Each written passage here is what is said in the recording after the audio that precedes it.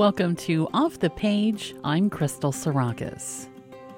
Jennifer Crow is my guest today. She's been writing poetry since she was a little girl.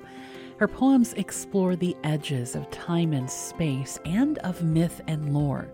Her poetry has appeared in many print and electronic places over the past quarter of a century, including Analog Science Fiction Magazine, Uncanny Magazine, Kaleidotrope, and more. And her poem Still was a nominee for the Pushcart Prize. She joins me today to talk about her work and to read us a few poems. Jennifer, thanks so much for joining me. Thank you for having me. So tell us about your journey towards becoming a poet. What got you writing in the first place? That is an old story. When I was a kid, we lived on a farm. There was nobody around. There was not much to do other than the fun we made ourselves. And so my dad brought home these sheaves of leftover computer paper, the kind that were all attached together in accordion fold. And he handed us those and a couple of old 3-ring binders and said, go entertain yourselves.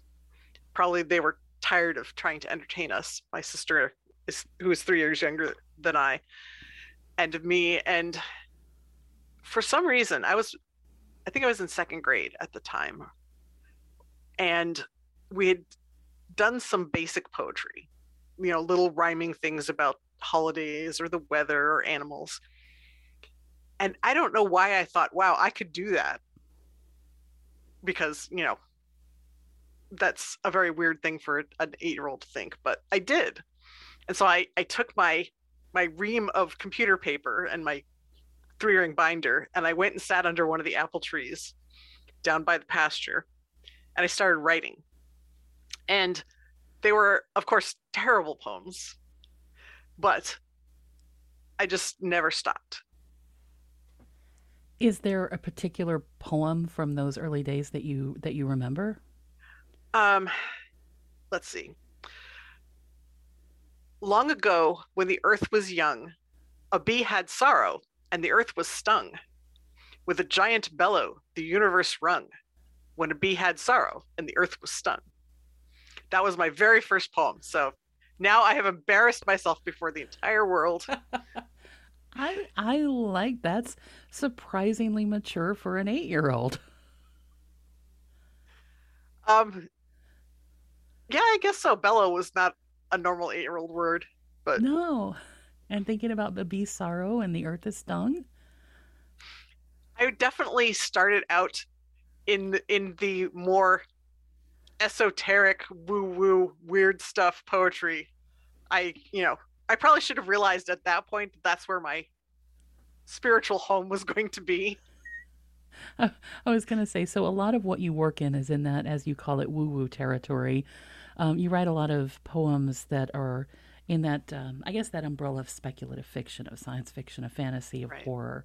What is it about those spaces that you're drawn to? Um,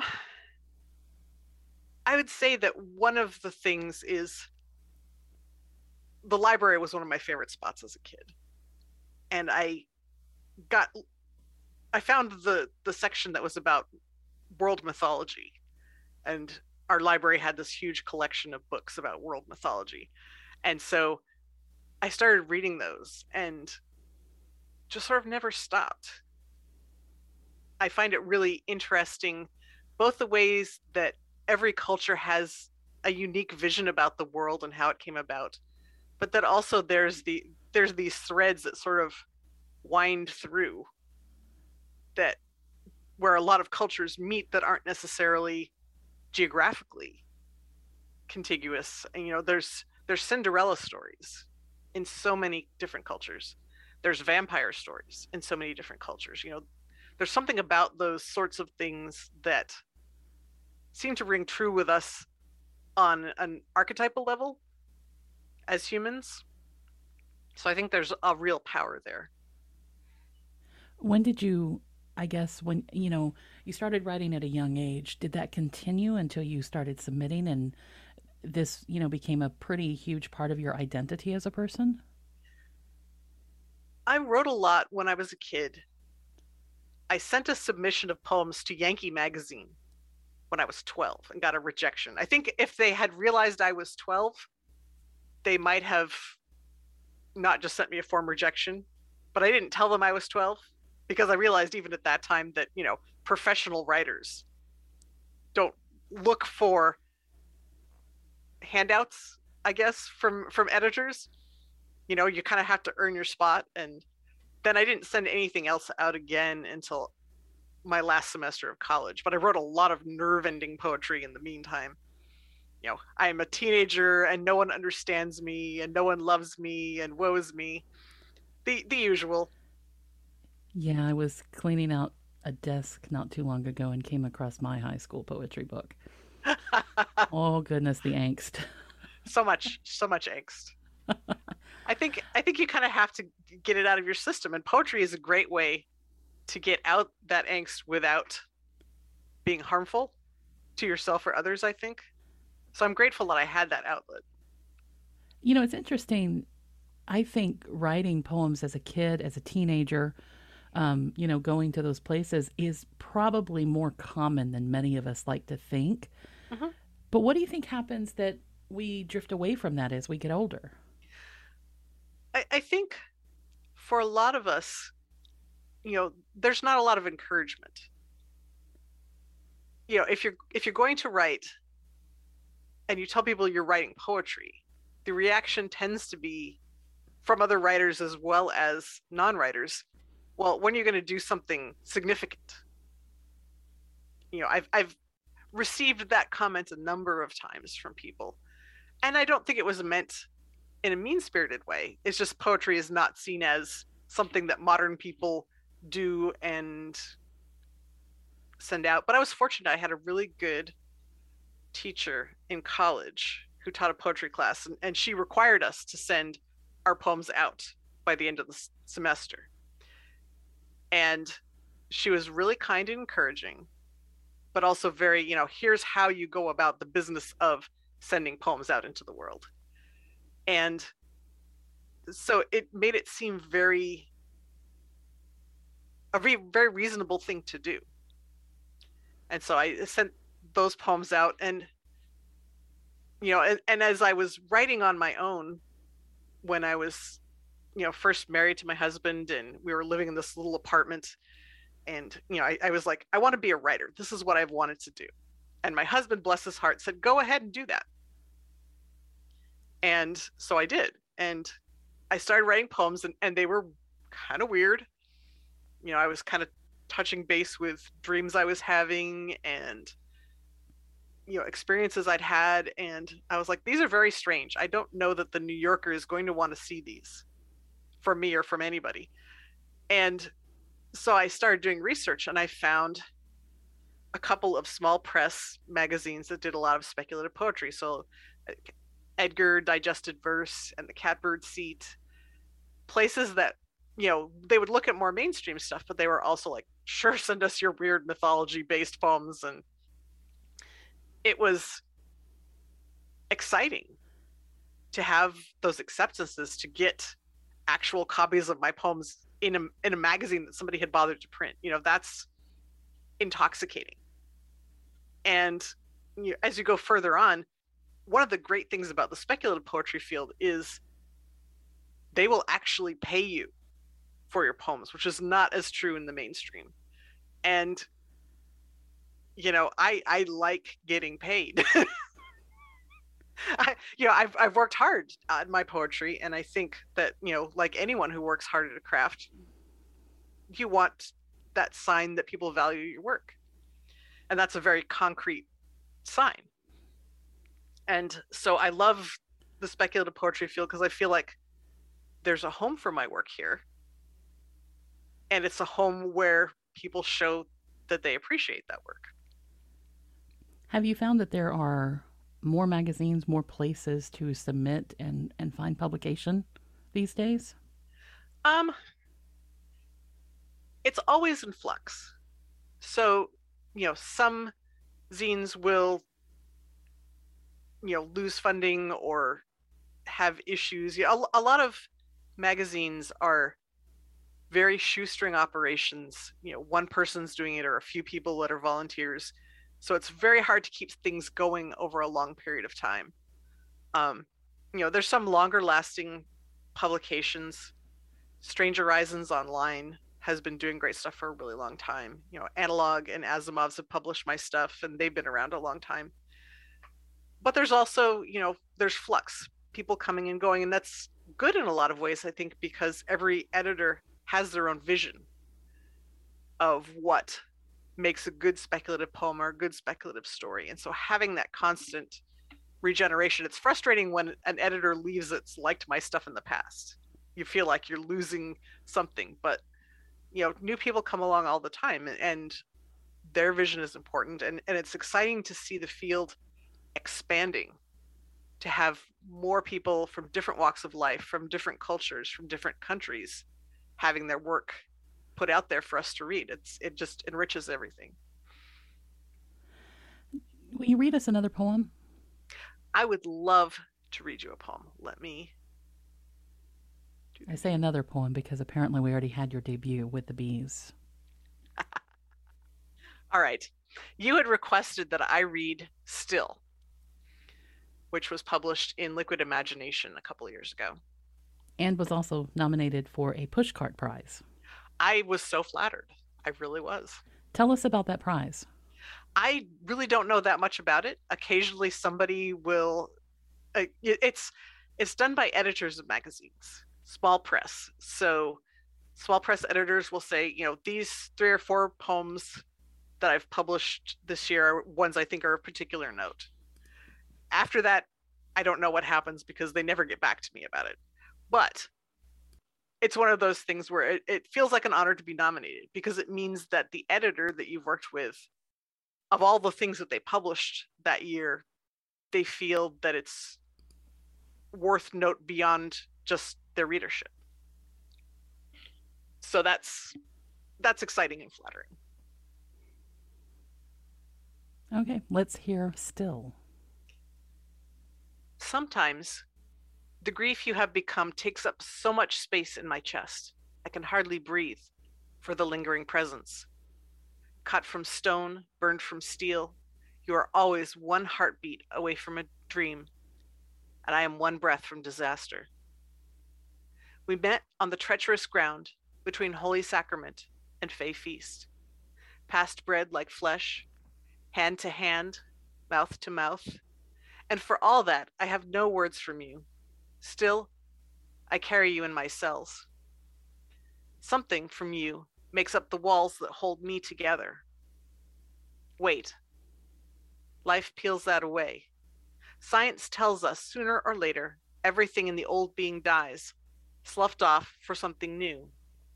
7 years is all we have of us, just like in a tale. And then the mouthful you gave me passes to memory, and the air I breathed from your lungs becomes the world's quiet exhalation. And even were that not true, time etches deep lines into my face, and I think if we met, you would not see the woman I was in that moment, even though she still lives, perhaps in that morsel of bread I took from your hand.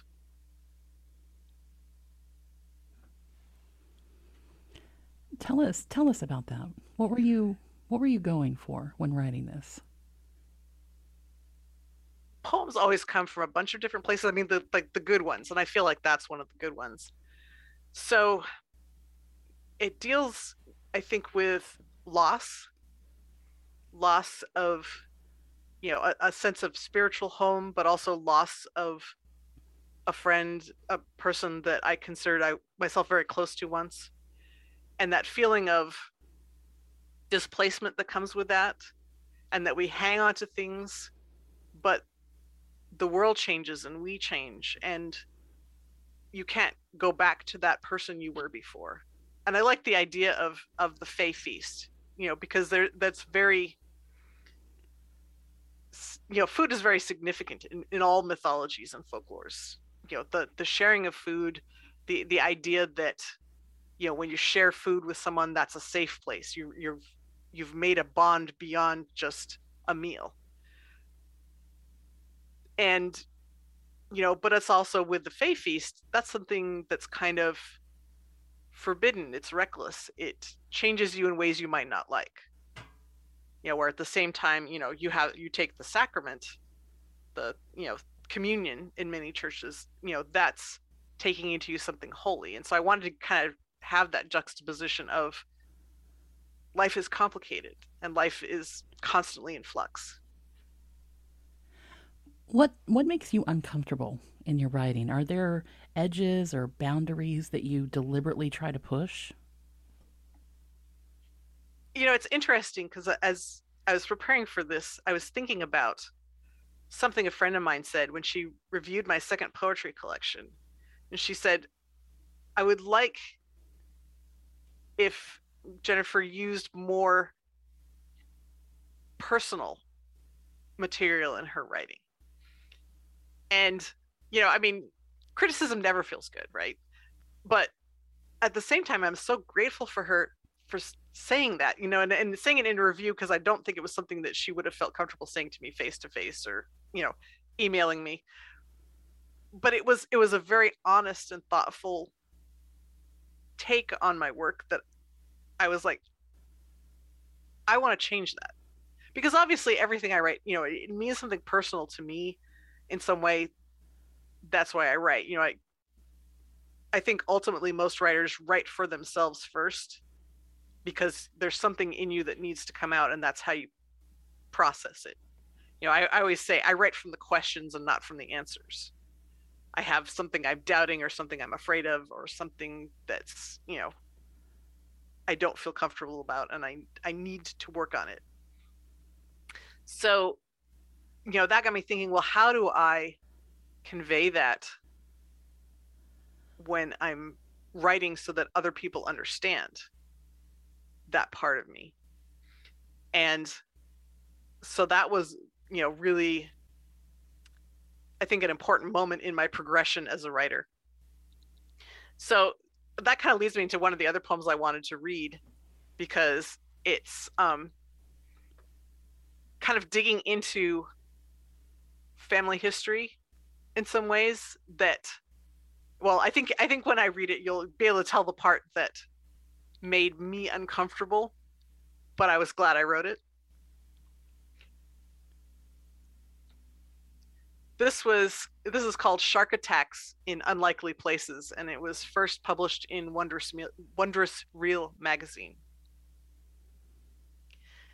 Headlines scream that the killer remains at large, great white cruising off unfamiliar coastline, as if a remorseful shark ought to turn itself in, offer restitution, while authorities trot out tired lines from a 70s creatures feature. Unprovoked, they say, as if we know enough of the sea or any place to make that determination. All I know is that Gran never let us swim out in the bay, only watched from the cliff top at low tide, while we searched for sand dollars, dozens of them, our riches, and counted buoys and green-clad islands.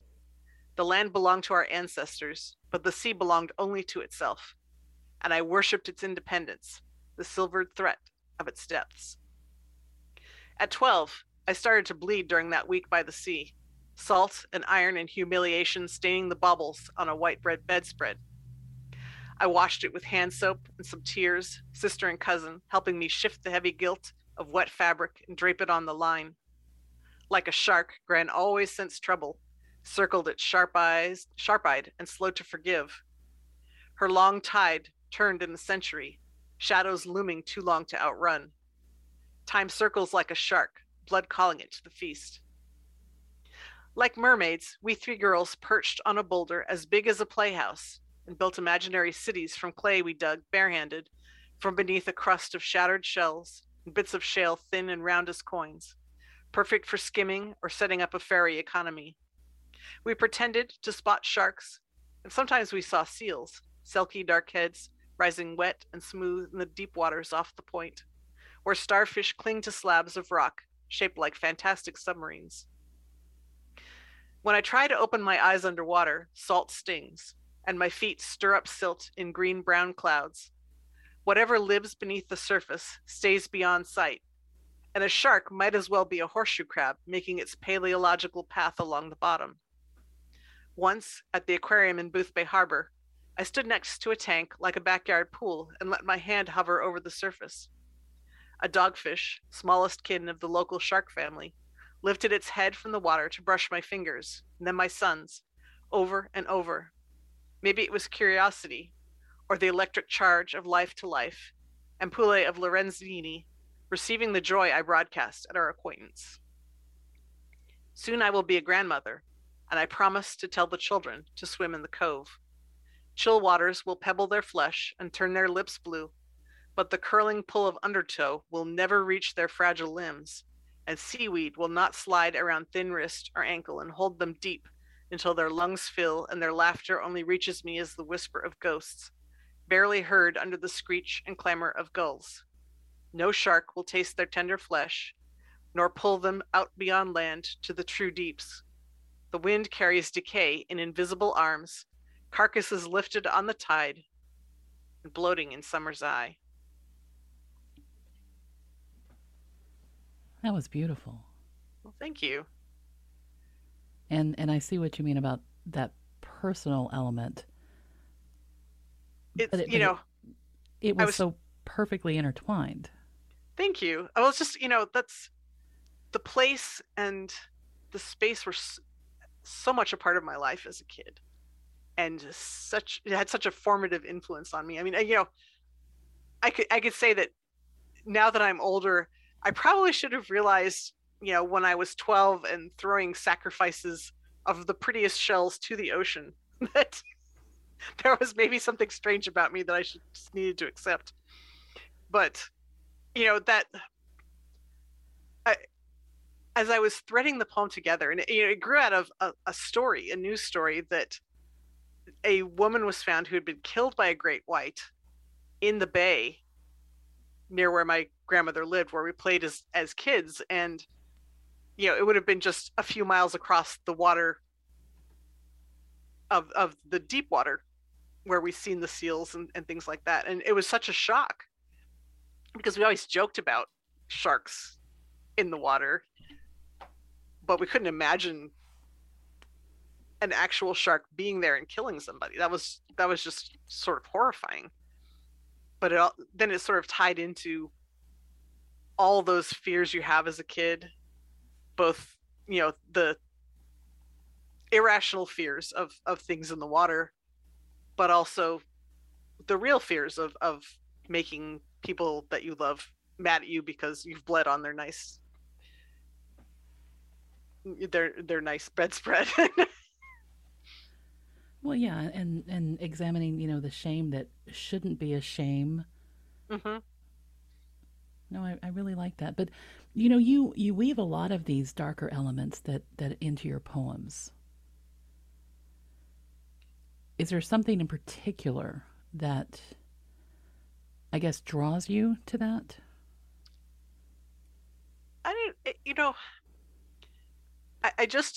I wrote an essay about that for my Patreon because I was thinking about, why the weird stuff. And, it's the folklore I read as a kid. My dad used to bring home the National Enquirer, and I loved all of the worst stories in there. The first really big news story I remember vividly is People's Temple and what happened in Guyana. And, it was like horrifying and fascinating at the same time. And for a long time, I felt ashamed of that part of myself that was fascinated with that. I can't explain it really, but, there's something in me that needs to think about that and needs to talk about it in my writing. And I think the thing that any writer realizes when they do it long enough is that you have to go where those deep emotions are. There's, if you want to write something meaningful, if you want to write something that makes you happy with your work, then you have to deal with that difficult stuff and not be ashamed and not shy away from it. What is your advice to, and I'm not even going to say young people, because I think there is a growing movement of, people in their 30s up to their 70s and 80s who are looking at poetry as possibly a an outlet, as a way of working through stuff with a capital S.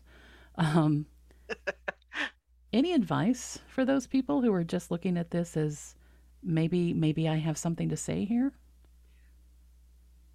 I think if you feel that urge enough to actually put words down, then you are a writer, you are a poet.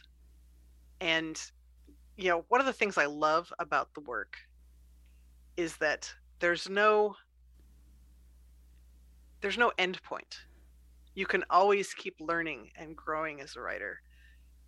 I love sports, I love hockey, but you start to hear when somebody hits 35, no matter how good they are, of, well, they're going to have to retire soon. Their body just can't hold out too much longer, and nobody says that about poets.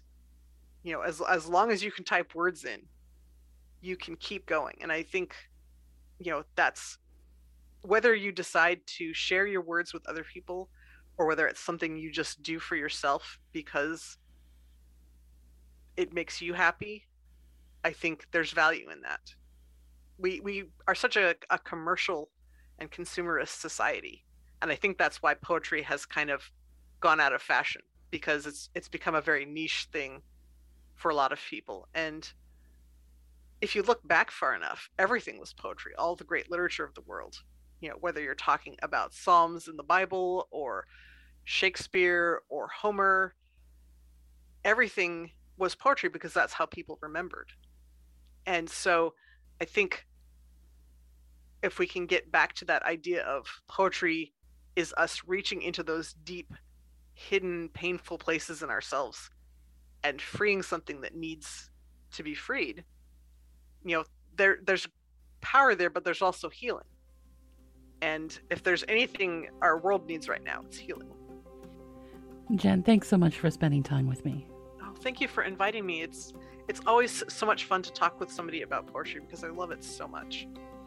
You can find out more about Jennifer Crow on her Facebook author page or on Twitter. Her handle is @WriteJenCrow. Time for some book recommendations. I just finished reading Charlie Jane Anders' short story collection, Even Greater Mistakes. If you're a fan of her work, especially her short fiction, you definitely want to read this. It's like a masterclass in writing. And if you're not yet a fan, it's a great introduction to one of the most talented writers in the speculative fiction genre today. And on the nonfiction side, I've just started it, but I'm very much enjoying Tolkien and the Great War by John Garth. This is a biographical study that draws from Tolkien's wartime papers, and it explores how this period of life, World War I, was so critical to his work in writing The Hobbit and The Lord of the Rings and the other books. It's a meditation on turning trauma into art, and very fascinating how Tolkien was able to write something so epic and hopeful after the horrors that he experienced in World War I. So I cannot wait to get through this entire book and see how it turns out. That's all for this episode. I'm Crystal Sarakas. I hope you join me next time when we go off the page.